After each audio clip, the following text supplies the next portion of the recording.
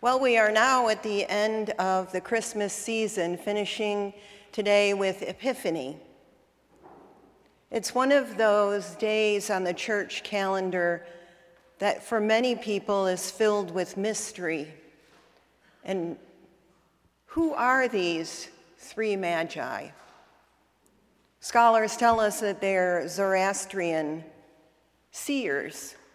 So they would have been outcasts from the Jewish population, just as the shepherds. But they go through the desert night after night, day after day, through the cold and the burning sun, because they are following a star that they've seen in the sky. And because of who they are, astrologers, sages, that star has special meaning to them. Finally, on the horizon, they see what looks to be like a royal palace. So they've decided that if they're following the star and looking for a king, he would naturally be residing in that building. Imagine their dismay when they come across Herod, who they know about by reputation because he is known as an evil, cunning, cruel leader. He killed his own wife. He murdered his children, his mother, his grandfather. So when Matthew writes that all Jerusalem was frightened along with Herod, they weren't frightened with Herod. They were frightened of Herod because they certainly knew what he was capable of.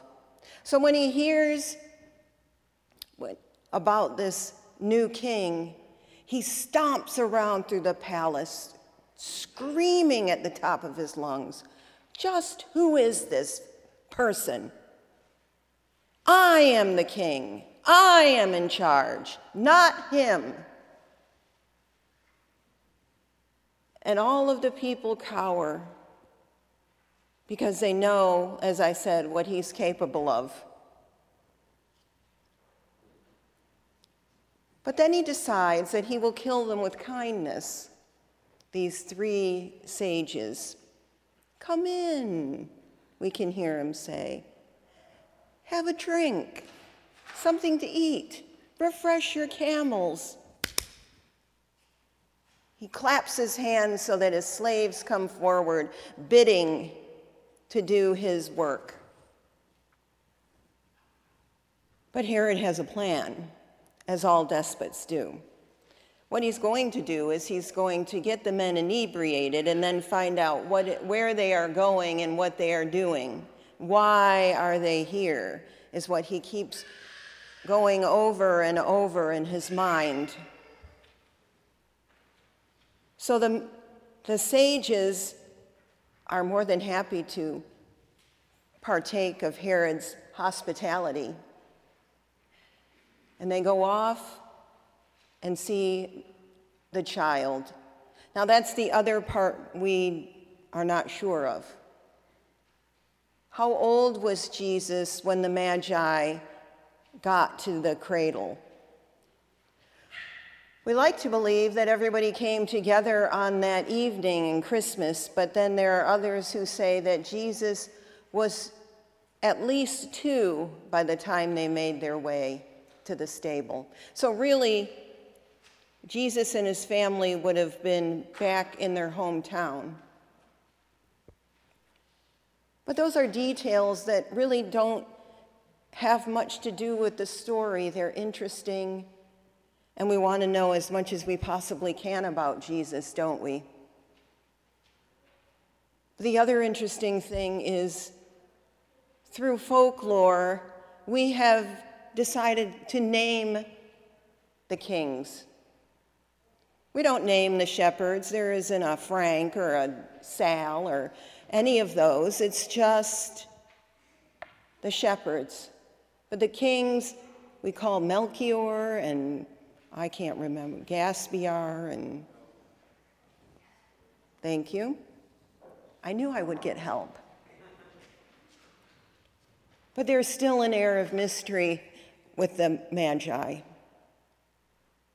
And that's what makes them so fascinating. I think that is why we've set aside a particular day for them. Because Jesus' birth doesn't just appeal to the poor, it also appeals to the rich, people who are outcasts, like the Magi and the shepherds. They all have a part to play in the life of Jesus, just as we do.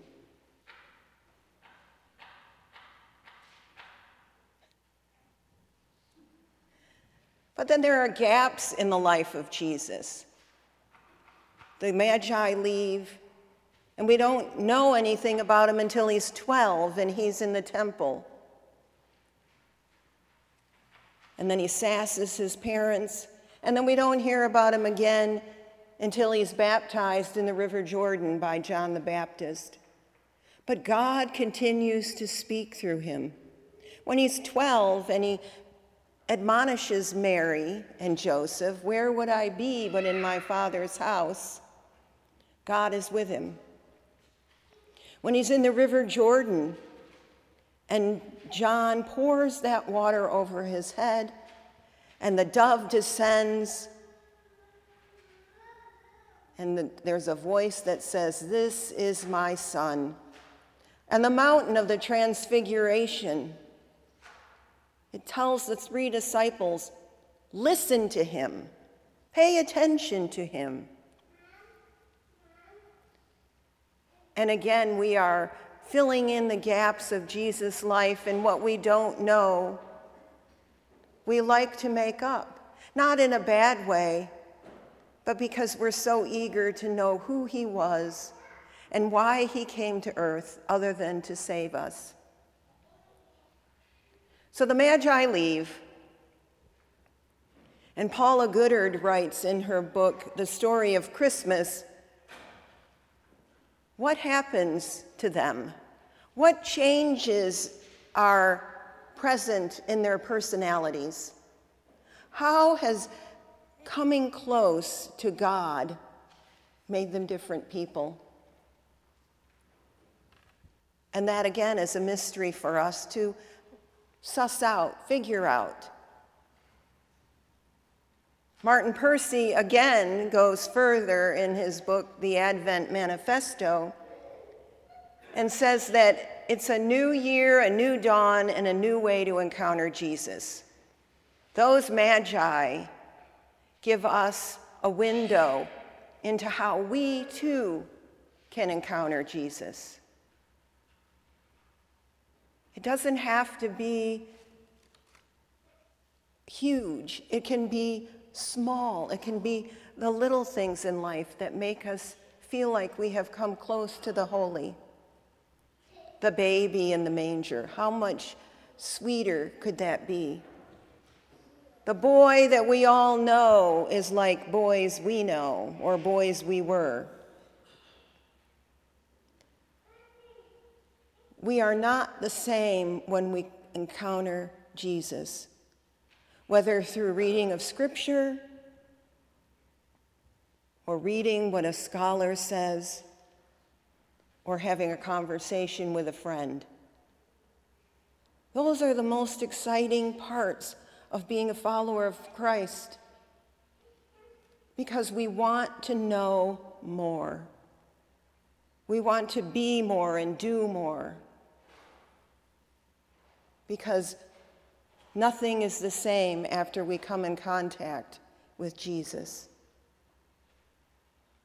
T.S. Eliot writes in The Journey of the Magi that once they return home, they are at unease with the world because they have seen what is really happening. That someone, Herod, is trying to keep the people under his control. But there are people who want to know more. The shepherds, the angels, the Magi.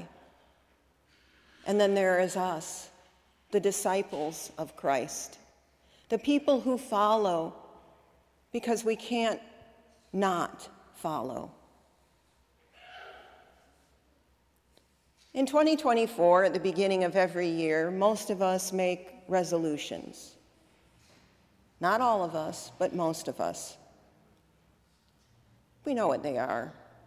Lose those 10 pounds, save more money, go to church more often, be nice. Social media is filled with live kindly and live for the other. And when you follow Jesus, you can't help but want to live kindly and help the other. There are no strangers in a world where Jesus is our leader. So what will 2024 bring for you? What will it bring for our church, our world? We pray for peace. We hope that peace will reign. We pray for love, and we hope that love will win out over hate. And we pray for each other because we love and care for one another, stranger and friend alike. So I want to wish you, my friends, a happy 2024. And may God continue to bless all of us. Not only that, may we also plumb the depths of a life with Him and a life with one another. Amen.